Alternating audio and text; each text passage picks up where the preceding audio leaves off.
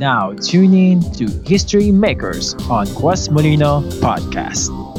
Good afternoon, everybody. Welcome to History Makers Sunday Service. Ayan, I am Ate Irish and I am so excited for this afternoon na makasama nyo para mapag-usapan ang Word ni God. If you are excited too, can you comment below na I am excited? Ayan, sige, mag-ingay tayo dyan. Ayan, at kung first time mo namang makanood dito sa History Makers Sunday Service, we are so happy to be with you this afternoon. Ayan, we are so excited to be with you to talk about the Word of God na pag-uusapan natin ngayong hapon na ito. To start, let's pray. Lapit muna tayo sa Panginoon. Lord, we thank you for it is only by your grace kaya kami nakakarinig ng salita mo. And Lord, help us na maunawaan ito. Tulungan mo po kami na ma-empower ng word mo, Panginoon. Lord, gamitin niyo lang po ang lingkod niyo, O God. Anoint niyo po ang word mo. Dalangin ko po ng mga nakikinig dito ngayon. Ngayon pa lang, kinakausap mo na. May ginagawa ka na sa puso nila. Be with us, O God. Holy Spirit, we need you. We really need you, O God. This is our prayer in Jesus' name. Amen. Ayan. So, who among you here ang naalala ang linyang ito mula sa isang babae sa pelikula? Sabi niya doon, no? Am I not enough? Pangit ba ako? Kapalit-palit ba ako? Tapos sumagot tong si boy. Sinabi na, no. Tapos sabi ni girl, then why? Yan. Sige nga, comment nyo nga dyan ang title ng movie na yan. Alam ko, madaming nakakaalam sa movie na yan. Kasi naging hugot yan ng iilan sa atin. Tama ba? Sige na, umamin na kayo. Ito ang tanong ng isang babaeng feeling niya niloko siya. At nagkaroon siya ng malaking question mark sa isip niya kung may mali ba sa kanya. Pero ilabas natin to sa context ng romantic love. Punta tayo sa reality ng buhay natin. Di lang sa context ng romantic love. Punta tayo sa reality ng life natin. Alam ko, iilan sa atin ang natanong na to ng ilang beses sa sarili. May mali ba sa akin? Bakit ganito ang buhay ko? Or sa mga estudyante, nag-aaral naman ako na mabuti. Pero bakit ang baba ng grades ko? Or worse, bakit bagsak ako? Nagsisikap naman ako para sa pamilya ko. Pero bakit kapos ako? Diba may mga ganyang questions tayo? Lord, nagpipray naman ako. Pero bakit ang dami sa isip ko na hindi maalis? Bakit ganito pa din yung isip ko? Bakit ang lungkot-lungkot ko pa din? Bakit hindi ako matanggap sa work? May mali ba sa akin? Hindi ba ako magaling? Bakit di pa din buo ang pamilya ko? May mali ba sa amin? Bakit kami lang yung ganitong klase ng pamilya? And many more. Sige nga, can you comment there? Ano ba yung mga katanungan sa isip mo, mga doubts na meron dyan na alam mong hindi mawala-wala? Come on, type nyo yan dyan. Kasi ang prayer ko after this message, magkakaroon ka ulit ng bagong perspective about your life. Amen? Believe me, kahit ang mga tagasunod ni Kristo na tinanggap si Jesus sa buhay niya, alam kong kota din sa mga katanungang ito. Tama ba? But I just want you to remind who you really are ngayon na tinanggap mo si Kristo. I just want to remind you na ikaw ay new creation na. And your life is different now from before. Amen? Kung may ex-boyfriend or ex-girlfriend, mayroon ka na ding ex-life kung ikaw ay na kay Jesus. And your ex-life is your life bago mo makilala si Kristo. Tama ba? Bakit ko sinasabi to? Kasi napakahalaga na maunawaan mo kung sino ka talaga ngayong may Kristo ka na. Noong March, remember, pinag-usapan natin ang tungkol sa challenge ng Lord sa ating mga tagasunod niya na makibahagi sa samahan at tinawag natin ng series na yon na Called Out. And last month, April, ay binaba sa ating mga tagasunod ang sumali sa pagdurusa dahil dinadaanan mo ito patungo sa magandang plano sa atin ng Lord. Grabe ng pagdurusa. Kailangan mo siyang daanan kasi may magandang plano na naghihintay sa'yo doon sa dulo. Sinabi doon na lahat naman nagsasuffer. Pero iba ang nagsasuffer na kasama si Lord. Kung ang krus ang nagbigay sa atin ng kaligtasan, ito din ang magdadaan sa atin sa pagdurusa papunta sa pagpapala. We talk about that sa ating Crossfire series nung last April. May suffering kasi may victory sa dulo. Amen ba? Sige nga, comment mo nga dyan, may victory sa dulo kaya may suffering. Yan. Ngayon, pag-usapan natin ang tungkol sa victory naman or tagumpay. Parang, grabe, nagsasuffer na nga ako ate. Suffering yung pinag-usapan last month. Ngayon, victory naman ang pag-usapan natin. Ito na yun. Ito ang conclusion ng series natin ngayong May na Overcome. Gusto mo ba yon? We will talk about victory this whole month. Yung ex-life or dating buhay natin, kabiguan ng ending. Pero ngayon na may Kristo tayo, you are meant to be victorious. Amen. Why? And this afternoon, aalamin natin kung bakit. Kung bakit. At ang title ng message natin ngayong hapon na ito ay My Ex and Whys. Ay, naipasok ko, tama? Yan, meaning, my ex-life is no longer in me. And now I am victorious. Why? Mas mauunawaan natin yan ngayong hapong ito. Pag alam natin bakit tayo magtatagumpay, for sure na tayo ay magtatagumpay. Diba minsan, pag hindi natin alam na mananalo tayo, yung andar ng buhay natin, papunta talaga sa pagkatalo eh. Tama ba? At si Jesus ang nagtatagumpay. Remember, nung pinako siya sa krus, yun ang simula ng tagumpay. Kaya we will overcome because Jesus is the overcomer. Let's read this verse. Sabi dyan sa Romans 8:37. No, in all these things, we are more than conquerors through Him who loved us. No, in all these things, we are more than conquerors through Him who loved us. Sure na sure si Pablo sa sinabi niyang ito sa kapwa niya tagasunod, na tayo ay higit pa sa mananagumpay. We are more than conquerors. Sa pamamagitan daw ng ating overcomer. And who is that? That is Jesus. Through Him. We are more than conquerors through Him. Tayo ay magtatagumpay daw sa lahat ng sitwasyon na dumating sa buhay natin. Yun yung sinasabi doon na all these things. In all these things, we are more than conquerors through Him who loved us. Na tayo ay higit na mananagumpay sa pamamagitan ng ating overcomer sa lahat ng sitwasyon na dumating sa buhay natin. Pero baka naaalala mo yung doubts or question mo kanina. Remember, may mga tanong ka, like, bakit ganito yung life ko? Paano yun magiging totoo sa akin? Ito yung mga nararanasan ko. I know may mga ganyang questions ngayon dyan sa isip mo. I know meron ng ganyang tanong dati pa.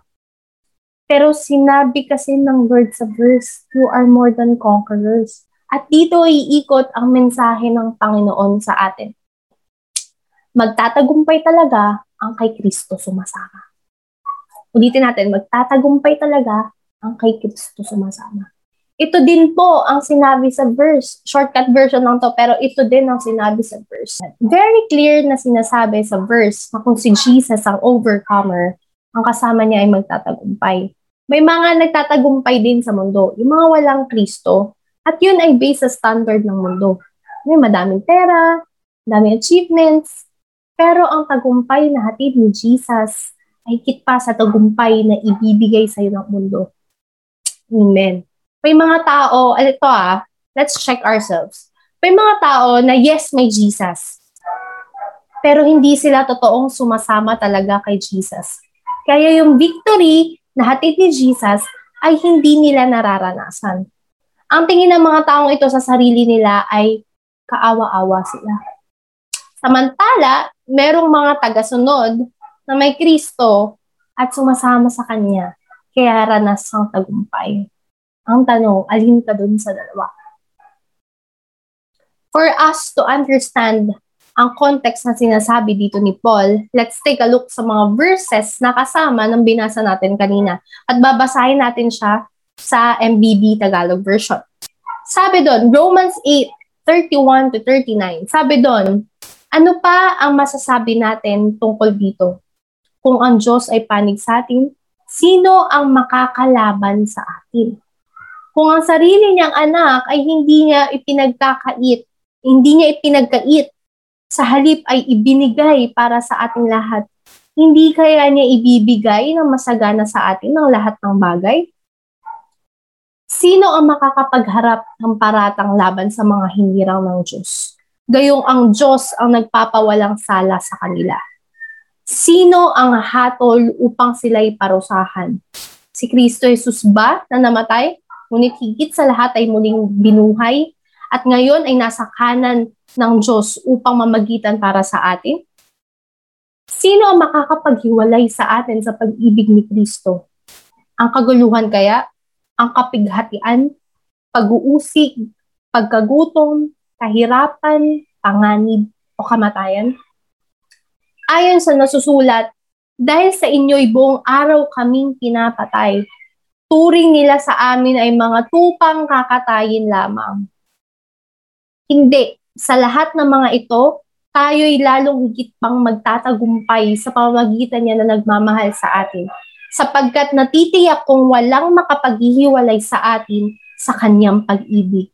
Kahit ang kamatayan o ang buhay, ang mga anghel o ang mga pamunuan at ang mga kapangyarihan, ang kasulukuyan o ang mga hinaharap, ang kataas-taasan o ang kalaliman o alinmang nilalang ay hindi makakapaghiwalay sa atin sa pag-ibig ng Diyos na ipinagkaloob sa atin sa pamamagitan ni Kristo Jesus na ating Panginoon. Amen. Thank you, Jesus, for this word. Wow, grabe.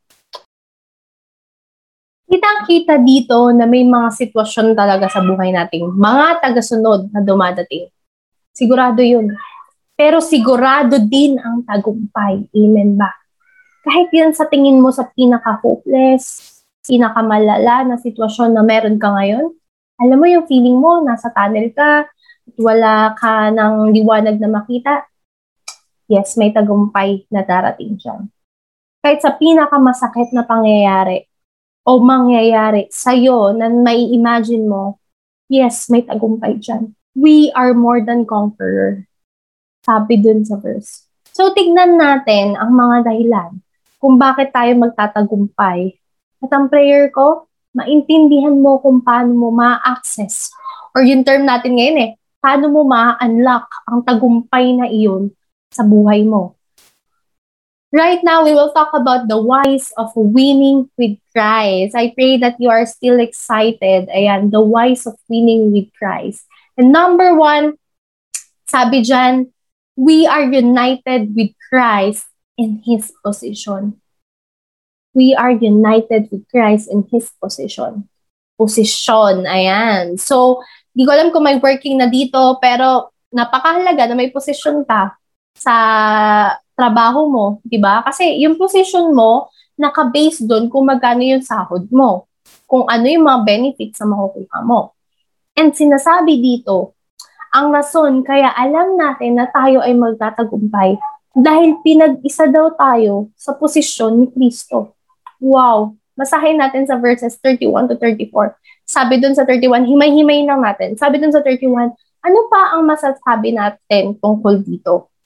Sa English version, what then shall we say to these things? Ang these things na sinasabi ay yung ginawa sa atin ni Jesus. Ano nga ba yun? Diba tayo dapat ang hatulan? Pero siya ang hinatulan at pinarusahan. At ikaw at ako ang nakinabang. Amen ba? Hindi lang tayo pinatawad sa kasalanan, pero dahil sa ginawa ni Jesus, righteous or matuwid ang tingin sa atin ng Diyos. At meron pang bonus. Ikaw at ako ay binabago niya hanggang sa maging katulad tayo ni Kristo at maging ganap. Gusto mo ba yun? Christ-likeness. At yun po ang sinasabi ni Paul dyan. Parang ganito yung pagkakasabi niya. So ano pang masasabi natin dito sa katotohanan to na ginawa sa atin ni Jesus?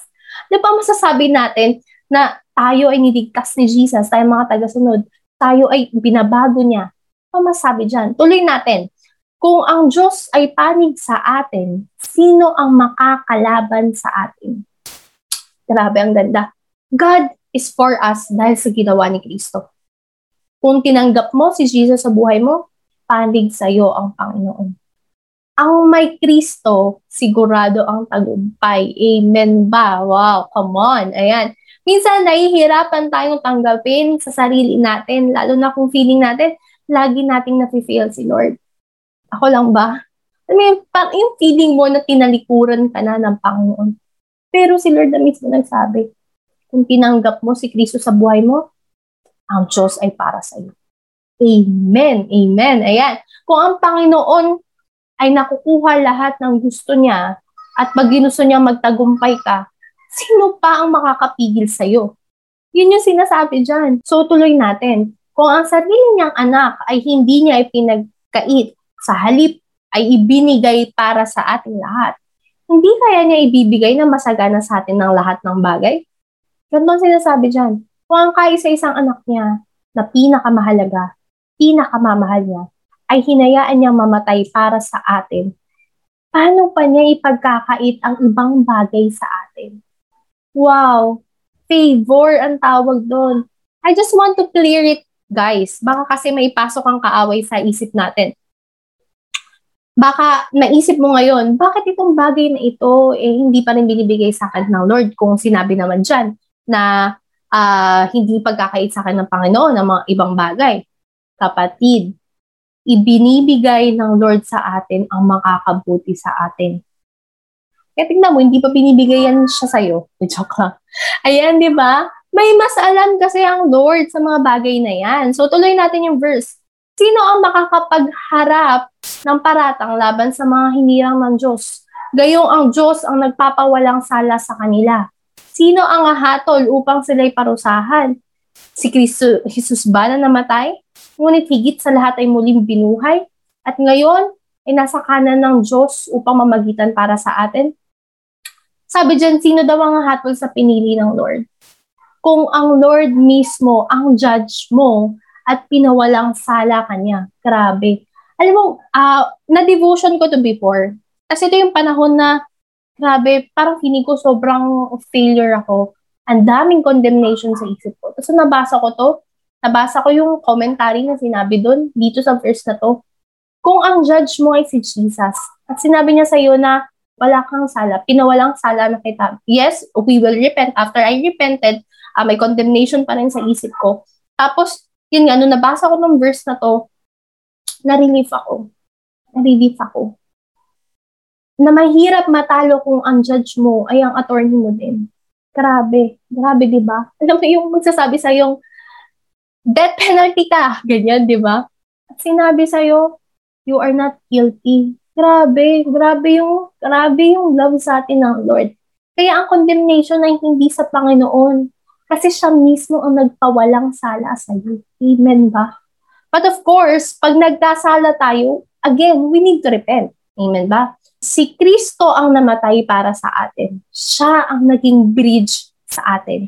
Kung ano ang posisyon ni Jesus, ayun din ang meron tayong mga tumanggap sa Kanya. Amen ba? Grabe, amen. Ang Diyos na meron ng lahat ay kakampi mo. Wow, walang makakapigil sa'yo. Kung ano man ang gawin mo at gusto ito ng Lord, walang makakapigil sa'yo. Again, kung ano man ang gawin mo at gusto ito ng Lord, walang makakapigil sa'yo. Kung ano man ang mangyayari sa'yo na ayon sa mabuting plano ng Diyos, walang makakapigil dito. Amen ba? Tignan mo ang sarili mo the way na tingnan ka ng Lord. Tignan mo ang sarili mo the way ka na tingnan ng Lord. Ano ang tingin sa'yo ng Lord? Ano yung mga sinasabi niya sa'yo kanina pa? Diba kanina sinabi niya na parang tinanggap mo si Jesus at ako ay para sa'yo. Wow. Amen. Huwag mong tignan ang sarili mo na kawawa, na maliit ang tingin mo sa sarili mo. Alam mo, kawawa naman ako. Na minsan parang gusto mo na lang na wala ka na lang sa Lord. Kasi parang mas maganda ang buhay ng mga wala sa Lord. Guys, parang lang yun. Parang lang yun. Sana makita mo kung sino ka talaga. Na kung ano ang meron si Jesus at kung tinanggap mo na yun, matik may enjoy mo din yun. Amen? Jesus overcome. Remember? Nung pinako siya sa krus, nagtagumpay na siya. Jesus overcome and so are you. Nagtagumpay si Jesus, magtatagumpay ka din. Na kung favored si Jesus, ikaw din favored. Kung ano ang pabor na nararanasan ni Kristo sa Ama, yun din ang pabor na meron ang lahat ng nakiisa sa Kanya. Kung righteous si Jesus, ganun na din ang tingin sa'yo ng Diyos Ama. Na on the way ka sa Christ-likeness mo, grabe, kahit nag-feel ako, kahit ang dami kong plakda, kanina nga lang bumagsak ako sa temper Kanina lang bumigay ako sa tawag ng laman, sa tukso, yun. Nakanood ako ng mga bagay na hindi dapat sa Panginoon. Again, kapatid, you are more than conqueror. Tignan mo ang sarili mo na ayon sa tingin ng Diyos sa'yo. Repent, then move forward. Move forward habang dala-dala mo ang true identity mo in Christ. Kung alam mo na ito ang dahilan kung bakit ka magtatagumpay dahil sa ginawa ni Jesus, maiintindihan mo din kung paano natin mapapakinabangan ito. Amen ba? May mga taga-sunod na nung naintindihan nila ito, di na nila pinagsisihan ng sumunod sa ang maging taga-sunod ni Kristo. At di nila naisipang sumuko o mayaw. Bakit? Kasi alam nila na Lord, hanggang dito lang tong problema to Nandito lang po kasi ang dulo nito, victory. Amen. At kung ngayong hapon na ito, nakikita mo ang sarili mo, based sa tingin sa'yo ng Diyos, malalakaran mo kung ano ang victory na nakaabang sa'yo. Amen ba? You are highly favored. God is for you. In God, there is no condemnation. Grabe, mahal ka ng Panginoon. Kung ano ang posisyon ni Jesus, you are united there. Grabe, amen. And that's our number one. You are united with Christ in His position. That's our wise in winning with Christ. Pinag-isa kayo ang posisyon.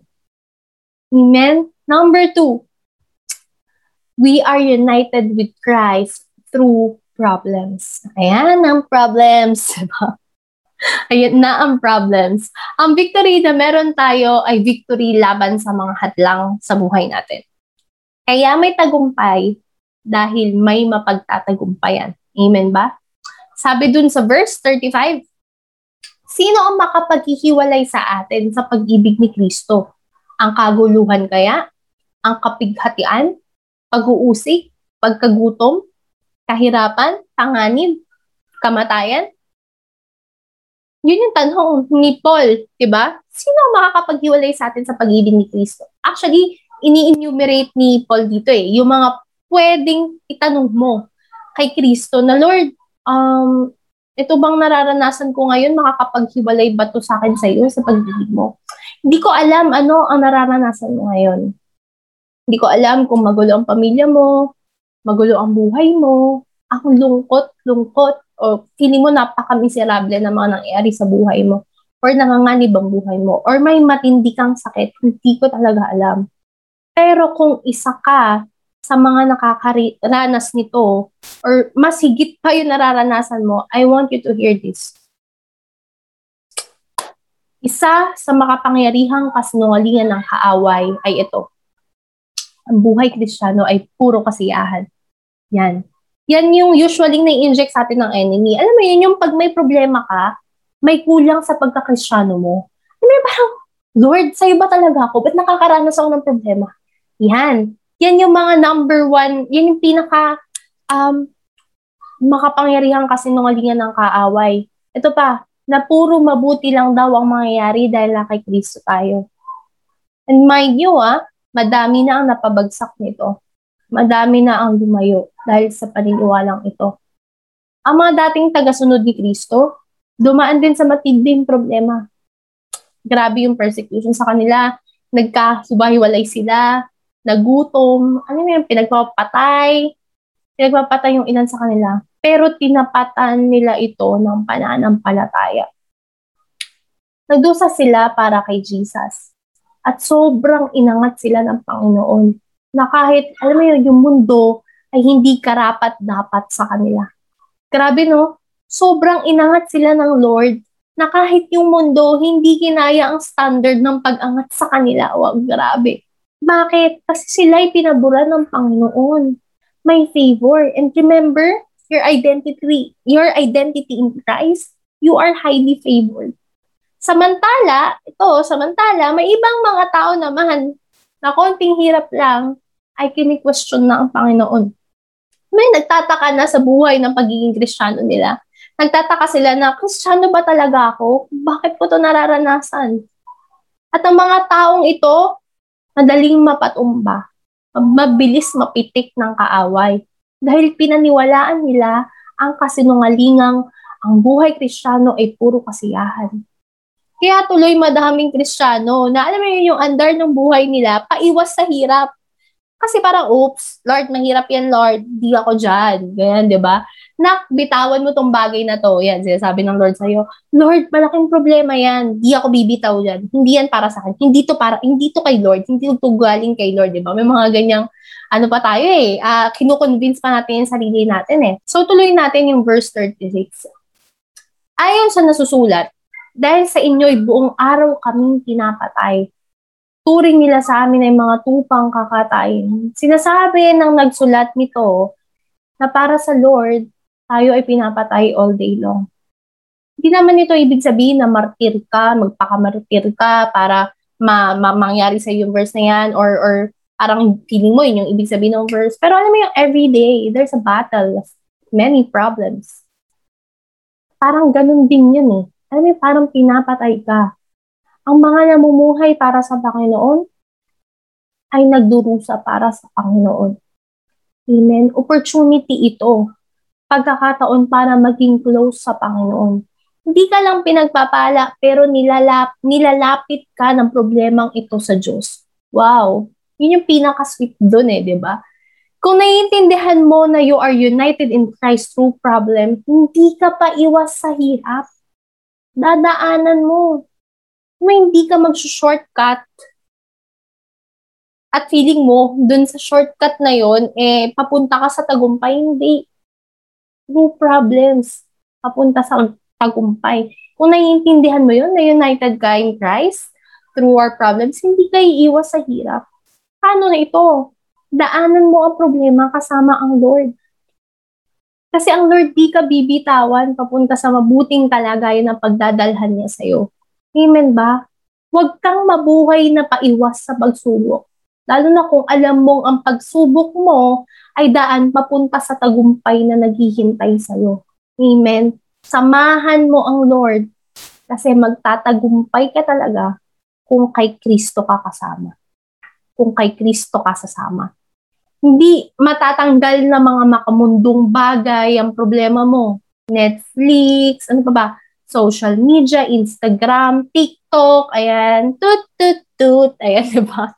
TikTok or computer games, alak, sigarilyo, many more. Ang dami nating tinatakbuhan ng mga makamundong bagay pag may problema niya. Why? Kasi paiwas may iwas diba? Tama ba? May iwas ka dun sa problema. Pero alam mo, bibigay lang naman ng mga ito sa'yo is false belief. Naman yung akala mo okay ka na, pero hindi pala. Sakit din lang ang dulot nito. Kasi napuyat ka kakagawa ng mga ganyan Tama ba? Paiwas ka kasi sa problema. Sana daanan mo ang problema mo nakasama si Kristo. At doon, mas makakaranas ka ng tagumpay. Amen ba? Wala kasi ibang paraan para makaranas ka ng tagumpay. Ng tunay na tagumpay. Again, you are united with Christ through problem. At anong hamon sa'yo ng Panginoon? Daanan mo yung problema mo. Hindi dahil sa para kang martir sa sarili mo o gustong-gusto mo ng problema, kundi dahil sa alam mo na si Jesus ay magtatagumpay at pag sinamahan mo siya, magtatagumpay ka din. Amen. Ayan. That's our second point, the whys of winning with Christ. Una, we are united with Christ in His position. Pangalawa, we are united with Christ through problems. Number 3, and the last is this. Sabi dyan, we are united with Christ against powers. Sabi doon sa verse 38, babasahin ulit natin, sapagkat natitiyak kong walang makapaghihiwalay sa atin sa kanyang pag-ibig. Kahit ang kamatayan o ang buhay, ang mga anghel o ang mga pamunuan, ang mga kapangyarihan, ang kasulukuyan o ang hinaharap, ang kataasan o ang kalaliman o alinmang nilalang ay hindi makapaghihiwalay sa atin sa pag-ibig ng Diyos na ipinagkaloob sa atin sa pamamagitan ni Kristo Jesus na ating Panginoon. Actually, continuation to nung verse na binasa natin kanina sa second point. Diba, sabi doon, nung kanina sa verse 35, sino ang makapaghihiwalay sa atin sa pag-ibig ni Kristo? Ang kaguluhan daw ba, ang kapighatian, pag-uusig, paggagutom, kahirapan, panganib o kamatayan? Tapos dito sa verse na to, sa verse 38, ayan, sa verse 38, sinagot dito ni Pablo na, walang makakapaghiwalay sa atin sa pag-ibig ng Diyos kung ikaw ay totoong na kay Kristo. Mapaghihiwalay ba tayo sa Diyos ng pagkamatay o pagkabuhay? Ang mga anghel, pamunuan, ano ba, mga forces ng evil, ganyan, mga kapangyarihan, mga present failures or failures natin nung dati pa, ngayon or sa susunod na mga mangyayari, mga nilalang o ano pa man, wala. Hindi tayo mapaghihiwalay ng mga ito sa Panginoon. Ang punto, wala na makapaghihiwalay sa atin sa pagmamahal ng Panginoon. Meron ka bang magagawa o mangyayari o gagawin sa'yo sa hinaharap na makakapaghiwalay sa Panginoon? Wala. Kung tunay na kay Kristo ka, walang makapaghihiwalay sa'yo sa pag-ibig ni Kristo. Sabi nga nitong nabasa ko, ni David Guzik, nothing which appears to be good or nothing which appears to be evil can separate us from the love of God. Wow. Wow, grabe. Alam mo, isa rin to sa encouragement sa akin every time na, and I pray na sa'yo din, every time you fail, nothing can separate you from the love of God. Sinulat na dito ni Pablo ang lahat ng pinakamalupit na pwedeng maranasan natin bilang isang Kristiyano. Kung may mas malupit ka pang naiisip na pwedeng mangyari sa'yo kaysa sinabi ni Paul dyan, again, I wanna tell you, hindi ka niya mapaghihiwalay sa pag-ibig ni Kristo. Hindi kasi nakasalalay sa faith natin ang future natin, kundi nakasalalay yun sa Kanya, sa ginawa niya. Amen ba? Ano ang ambag mo para maranasan talaga yun? Magtiwala ka. Yun lang yun, magtiwala ka. At kaya ka nagtiwala, kaya ka sumusunod hanggang huli, ay dahil siya pa din yun eh. Tapat siyang iniingatan ka. Alam mo, grace ng Lord eh. Grace ng Lord. God's will triumph to live by faith. Amen? Tatagumpay ang kalooban ng Panginoon. So, mamuhay ka ng nananampalataya. Faith, performance, ang buhay, tagasunod. Alam mo na, hindi ito yung magaling ka sa buhay, kaya ka nagtatagumpay. Alam mo yon, minsan may mga ganyang yabang tayo eh. Na parang, kaya hindi ko naranasan yung mga ganyan. Kaya puro victory lang ako, ganyan. Kasi ang galing ko. Hindi. Kasi magaling ang Lord sa buhay mo. Amen ba? At nananampalataya ka doon, kaya nararanasan mo ang tagumpay. Mahirap lakaran by faith ang plano ng Diyos. Lalo na kung hindi mo alam ang mga ito. Amen ba? Kaya may Bible. Ayan. Bible, usapan na. Di ba? Pag usapang devotion, parang nawawala bigla di ba? Kaya may Bible. Alam nyo, hindi kami magsasawang paulit-ulit na sabihin sa iyo na magbasa ka ng Bible. Kasi sinulat ng Panginoon ang lahat ng kailangan mong malaman dyan. Lahat ng katotohanan ang kailangan mo sa buhay. Yung mga great Christian writers, yung wisdom nila, yung faith nila, lalong nag-grow kasi nagbabasa sila ng Bible. Huwag mong hanapin sa ibang tao yung mga kailangan mong malaman. Kasi nasa Bible lang yan. Kung hindi ka okay, yes, okay naman na kumausap ka ng tao. Pero hanapin mo yung katotohanan sa salita ng Panginoon. Alam mo, naalala ko tong si Tony Gonzaga dun sa latest, hindi na siya latest, sa vlog ni Tika Peralejo nung kumakain sila ng banana cake. Ayan, so tumatanggap ako ng banana cake. Hindi, joke lang. Ayan, naalala ko tong sinabi ni Tony Gonzaga. Ang dami yung nirecommend na book kasi book lover siya. Ayan. Ang dami yung nirecommend na book. Pero in the end, sabi niya, ay hindi, magbasa na lang pala kayo ng Bible. Bakit? Kasi lahat ng wisdom, sa Bible. Sa Bible lang. Andyan lang siya. Lahat ng mga magagandang salitang lumabas sa bibig ng mga tao na may relasyon kay Kristo, galing din yun sa Bible. Galing yun sa Panginoon. Alamin mo ang salita ng Panginoon. Pagkatapos lakaran mo. Tapos isabuhay mo. Amen ba? I wanna tell you, mabilis, magaling tong sabihin, madali tong sabihin, pero sobrang hirap gawin.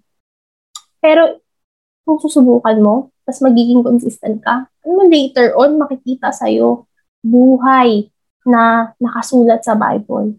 Yung totoong aaralin talaga. Yung totoong devotion talaga. Tapos, declare mo yun sa life mo. Tapos ipasa mo, nalalaman mo sa iba. Pasa mo ang kalooban ng Diyos sa iba. Again, nothing can separate you from the love of Christ. So live by faith. And for you, na ma-enhance yung faith sa life mo, magbasa ka ng Bible. Kasi andyan lahat ng katotohanan na kailangan mong malaman. Amen ba? May this be an encouragement sa'yo na you are more than conqueror, kapatid. Alam mo lang yung dahilan, kung bakit at kung paano, yung buhay mo talaga mararanasan yung tagumpay. Again, what are the reasons bakit tayo magtatagumpay with Christ? Una-una, your position in Christ. No, we are united with Christ in His position. Number 2, we are united with Christ through problems. Number 3, we are united with Christ against powers. Kung alam mo yung identity mo kay Kristo, anong position mo in Christ, I wanna tell you, yun ang lakaran mo. Tingnan mo ang sarili mo na hindi nakakaawa, pero tignan mo ang sarili mo na yung pabor ni Kristo, yun din yung nasa sayo. Amen? Kung alam mo na united ka with Christ through problems, may hindi ka pa iwas sa problema. Lakad ng buhay mo, yes, dadaan ka sa problema, pero kasama ko si Kristo. Tatagumpay ako. Pangatlo, sabi doon, we are united with Christ against powers. Kung alam mo na united ka in Christ, nothing can separate you sa mga kung ano-ano pa mang mangyayari sa buhay mo, mga puwersa ng kaaway o kahit ano pa man. Live by faith. Panghawakan mo yun. And that is through His word. Amen ba? Alam niyo po, I remember this isang ate.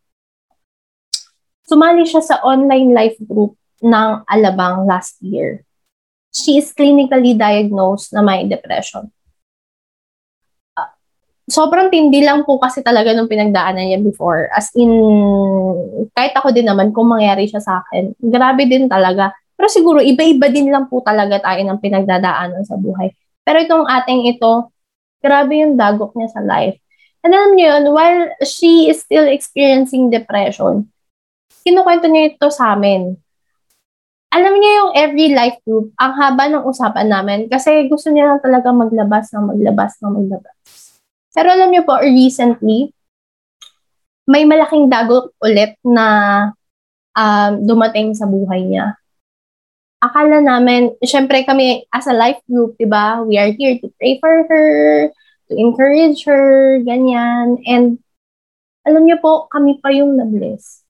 Sobra kaming na-bless sa lumalabas sa bibig niya, sa aura niya, sa kinukwento niya. Hindi namin ina-expect na ganun yung magiging epekto ng pandemic sa kanya. Promise po talaga. Actually, umiiyak siya. Hindi ito yung nakaka-bless na grabe ang tapang ni ate. Actually, umiiyak siya, intin siya. Pero alam mo yung lumalaban siya. Imagine nung ako naman yung dumaan sa same problem na yon, na mas mabigat pa din yung pinagdaanan niya kaysa sa problem na pinagdaanan ko. Siya yung lagi kong kausap. Kasi nakakatulong talaga siya para maministeran ako. What is my point in sharing this story, this true story? Nakita ko sa taong to, ang dami niya ng problema eh. Pwede niya naman na sabihin na, Lord, ayoko na. Lord, wag na dito. Pwede siyang umiwas sa problema. Pero alam niya kasi kung sino siya. Sabi niya, I am a child of God. Alam kong magtatagumpay ako dito. Grabe. Grabe yung faith niya.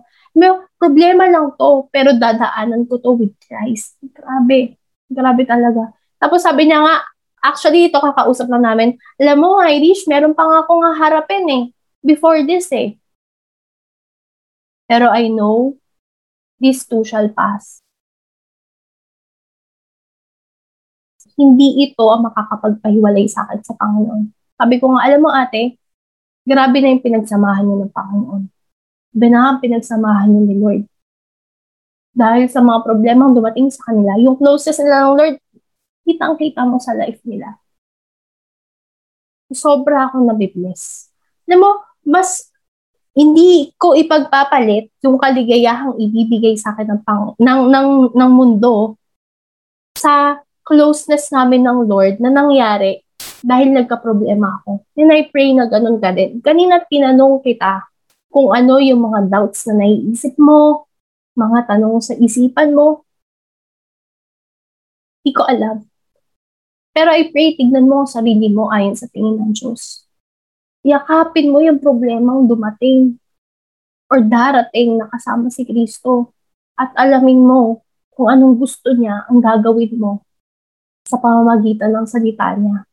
And so, we will overcome with Him. Tunay nga na magtatagumpay talaga ang kay Kristo sumasama. Lalapit tayo sa Panginoon. Right now, I want you to close your eyes. Wherever you are, isa ka man dyan sa kwarto mo, I want you to close your eyes and feel His presence. Hindi ko alam, again, kung ano yung sitwasyon mo. Yung mga, pwedeng nag-comment ka kanina nung tinanong kita kung ano yung mga tanong or doubts na nasa isip mo. Masakit yan. Yes. Pero may tagumpay dyan. At mararanasan mo yan pagkasama mo si Kristo. Baka ikaw dito yung tao na nagtataka ka. Ano ba yung ibig sabihin ng pagsama kay Kristo? Well, I wanna tell you, ito yung tinanggap mo siya sa buhay mo. Alam mo yung hindi na ikaw yung masusunod, pero si Kristo na. Pinapasok mo siya sa buhay mo at hindi mo na siya pinaalis. Hinayaan mo siyang kontrolin ng buhay mo. Hinayaan mo siya na sakupin ka at pagharian ka. Yun ang ibig sabihin nun. Right now, I am giving you this opportunity. Gusto mo ba nun? Gusto mo ba ng ganong klaseng relasyon kay Kristo? Maybe naririnig mo lang siya dati as Christ, as Savior, ganyan. Pero ikaw ba, alam mo sa sarili mo na nagpaligtas ka na sa Kanya? Namatay siya sa krus. Kaya na sinabi ko kanina, na dapat tayo yung ipapako doon. Pero binigay niya ang buong buhay niya para pagtagumpayan yung kamatayan. At sinali ka niya doon. Yes, ikaw natatanggap sa Kanya. Sinali ka niya doon. Kung ano yung pabor na mararanasan niya, yun din yung pabor na mararanasan mo.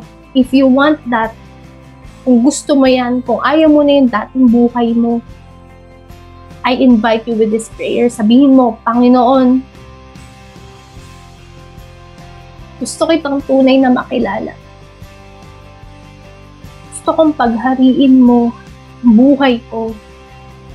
Ikaw lang pala yung kailangan ko. Tinatanggap kita sa buhay ko. Amen. Amen. Ngayon, sa mga na kay Kristo na, gusto kong alalahanin mo na new creation ka na. Hindi ko alam kung ilang beses kang bumagsak. Hindi ko alam kung ilang beses kang bumigay sa kasalanan. Tapos natabunan na yun. Natabunan na ng bungang ng ginawa mong yun, yung identity mo in Christ.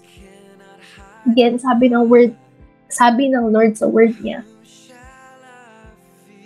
knowing all these things, you are more than conquerors through Him who loved us, and that is Jesus Christ. I want you to remember who you really are. You are a child of God. He loved you more than anything else in this world. Pinahal ka niya. Precious yung tingin niya sa'yo. Mahal na mahal ka niya. And in Christ, there is no condemnation. Tatagumpay ka sa buhay mo kung alam mo kung sino ka. Anak ka ng Diyos. Pinili ka na. Kung ano yung posisyon ni Kristo, kung ano ang nararanasan doon ni Kristo, yun din ang nararanasan mo. You are highly favored. Kahit na sinasabi sa'yo ng mundo na ang hirap mo, o ang gulo ng life mo, I wanna tell you, you are highly favored. Kahit na sinasabi sa'yo ng mundo na makasalanan ka, na gumagsak ka na naman, yan, after mo mag-repent, bumaksak ka ulit. Ganyan, di ba? Sa mata ng Panginoon, you are righteous. Mapit ka lang ulit sa Kanya, mahalin siya. He is righteous. He is just. He will cleanse you again. At sa mga problemang dinadaanan mo, yung prayer ko, di ka lumayo kay Kristo. Kasi siya, yung sasama sa'yo na never kanyang iniiwan. It's a pinakamasakit na sitwasyon ng buhay mo. Never kanyang iiwan dyan. Mahal na mahal ka niya. Siya ang mag-sustain sa'yo. Siya ang lalaban para sa'yo. Siya ang tatapos niyan. Naman siya ang maghahatid sa'yo sa victory na nararanasan mo. Prayer ko, you will not choose na gumawa ng mga bagay na makakapaglayo sa'yo sa Panginoon. Kung ikaw man, nagawa mo na yun, God is calling you again, balik ka lang. Hindi pinapahirapan ng Panginoon ang mga anak niyang bumabalik sa Kanya. May mga lies sa atin ng kaaway na hindi na ako tanggap ng Lord, hindi na ako mahal ng Panginoon kasi ang dami ko na nagawa. Kasi nagka-problema ako. Backslide talaga ako. Pero again, mag-desisyon ka lang na bumalik ngayon. Ang Panginoon mismo ang yayakap sa'yo, ang tatakbo sa'yo palapit. Prayer ko, hindi ka aalis ulit sa pagkakakapit mo sa Panginoon. By the way, He is holding you kahit napabitaw ka na. Prayer ko rin na kahit anong mangyari, kahit na parang feeling mo, hindi mo na naiintindihan yung mga sinasabi ng Panginoon, maging consistent ka ulit sa pagbabasa ng salita niya.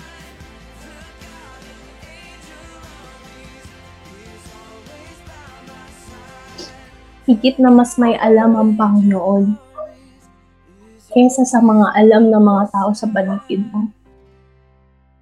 Prayer ko na hindi salita niya at hindi siya ang unang-una mong lalayuan.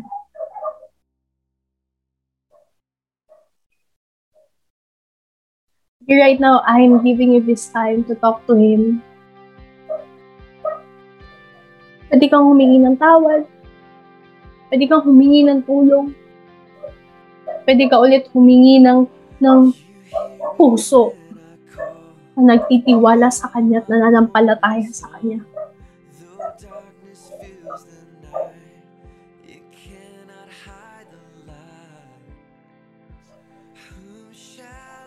Yes, Lord, we thank you for you loved us. Thank you, Lord, kasi pabitaw na kami, pero ikaw andyan, hinahawakan kami. Lord, gagawin na sana namin yung mga gantong bagay. Pero salamat, Lord, narinig namin itong salita mo to. Kasi may maganda kang plano pa sa amin, Panginoon. Dalangin ko po, Lord, na mga taong nandito ay i-bless niyo po. Hindi ko po alam kung ano yung problema nila, ang hinihingi nila, Panginoon. Pero Lord, sabi mo sa salita mo, Panginoon, kung makakabuti sa amin, bibigay mo ito sa amin, Lord. Di mo ipagkakait. Kasi ang kaisang-isang anak mo, Panginoon, binigay mo sa amin. Salamat, Lord, sa katotohanan ng iyon. Bless all your people here, O God.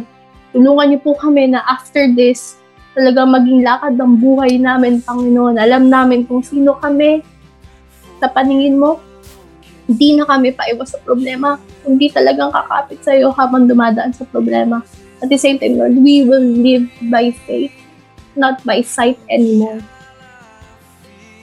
Ikaw po ang mabita sa buhay ng bawat isang nandito. This is our prayer. This is our worship. In Jesus' name. Amen. Amen. Amen. God bless you all, history makers. Pag-usapan natin ang mensahe ng Panginoon sa ating mga life.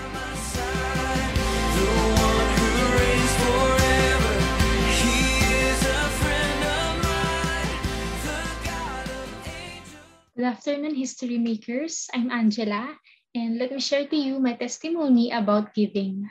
Isa po ako sa mga nawalan ng work because of pandemic. Kaka-resign ko lang sa Parañaque noong February 2020 at nag-decide po ako mag-work sa Alabang. Dahil sobrang naapektuhan ng company na pinasukan ko sa Alabang, kinailangan nila magbawas ng mga empleyado. Dahil ako ay bago lang that time, ako po ang isa sa mga inalis. I was so down. Frustrated ako sa sarili ko. Nagdagan pa ng pressure sa bahay dahil nawalan din ng work si ate at nagsara ang canteen business ni mama. Di ko lubos maisip na sa pag-alis sa akin doon ng Panginoon, sa company na yun, ay magdadala po sa akin sa gusto kong pagtrabahuhan. I can still remember when I was in college, desire ko lang mag-work sa government. At ngayon po ay sinagot na ng Panginoon. Yung last day ko sa Alabang, ang araw ng interview ko. Sabi nga sa Psalm 37 verse 4, sa Panginoon mo hanapin ang kaligayahan at ibibigay niya sa iyo ang ninanais mo. Nung napunta po ako sa Alabang, sinuko ko ang desire ko na yun sa Lord. At okay na sa akin kung doon talaga ako ilalagay ng Panginoon. Nasa point po ako na kahit hindi na mangyari yung desire ko, masaya na ako sa Diyos ko eh. Ang kaligayahan, hindi mo naman talaga makikita doon sa mga gusto mo, kundi sa Diyos lang. Kaya nga sabi, hanapin mo ang kaligayahan mo sa Lord. Kasi habang nagde-delay ka sa Kanya, yung desire mo umaayos. Na-align ang desire mo sa desire ng Diyos para sa iyo. Meron ka ding mga desire, tama? Unahin mo si Lord. Habulin mo siya. Delight yourself in the Lord. Hindi naman i-withhold sa'yo ng Panginoon ang desire na yan. Diba? Kung makakabuti yan sa'yo. Right now, before we give, let us pray. Panginoon, salamat po sa katotohanan na yung mga desire namin, wala naman dun yung kaligayahan talaga. Nasa iyo lang po, Panginoon. Lord, salamat kasi nilagay mo kami sa sitwasyon na kung saan inalis mo ang lahat para makita namin na ikaw lang talaga ang kaligayahan namin. Nasa iyo lang talaga matatagpuan ang tunay na kaligayahan. Lord, hindi ko po alam ano ang mga pinagdadaanan ng mga anak mo ngayon, but Lord, I pray that you would meet them. Lord, katagpuin mo sila, pati ang mga pangangailangan nila. Lord, I pray na paranas mo sa kanila na ikaw yung Diyos na nagpo-provide, na hindi ka madamot na Diyos. Lord, I pray na mas ma-enjoy ka namin. Kasi naniniwala kami na yung mga desire na ninanais namin ay icing na lang po. Salamat po, Lord, in Jesus' name. Amen. Now, we have wonderful opportunity to apply God's Word in a context of community. Let us go to our designated life groups where we can share with one another, Each other's burden, pray for each other, and minister to each other. take this opportunity also that what we have learned from God's Word, you will apply. So kung ano tinuturo sa iyo ng Lord ng pulot mo, Sabihin mo, pakinggan mo ng pulot ng iba, at papaano natin isasabuhay ang salita ng Panginoon sa konteksto ng ating buhay. as we speak to each other sa ating life groups. If you want to take part of Quest through your tithes and offerings, here are the opportunities. You can give online to our Philippine National Bank account. The account name is Queensborough Gospel Church, Inc. Savings account number is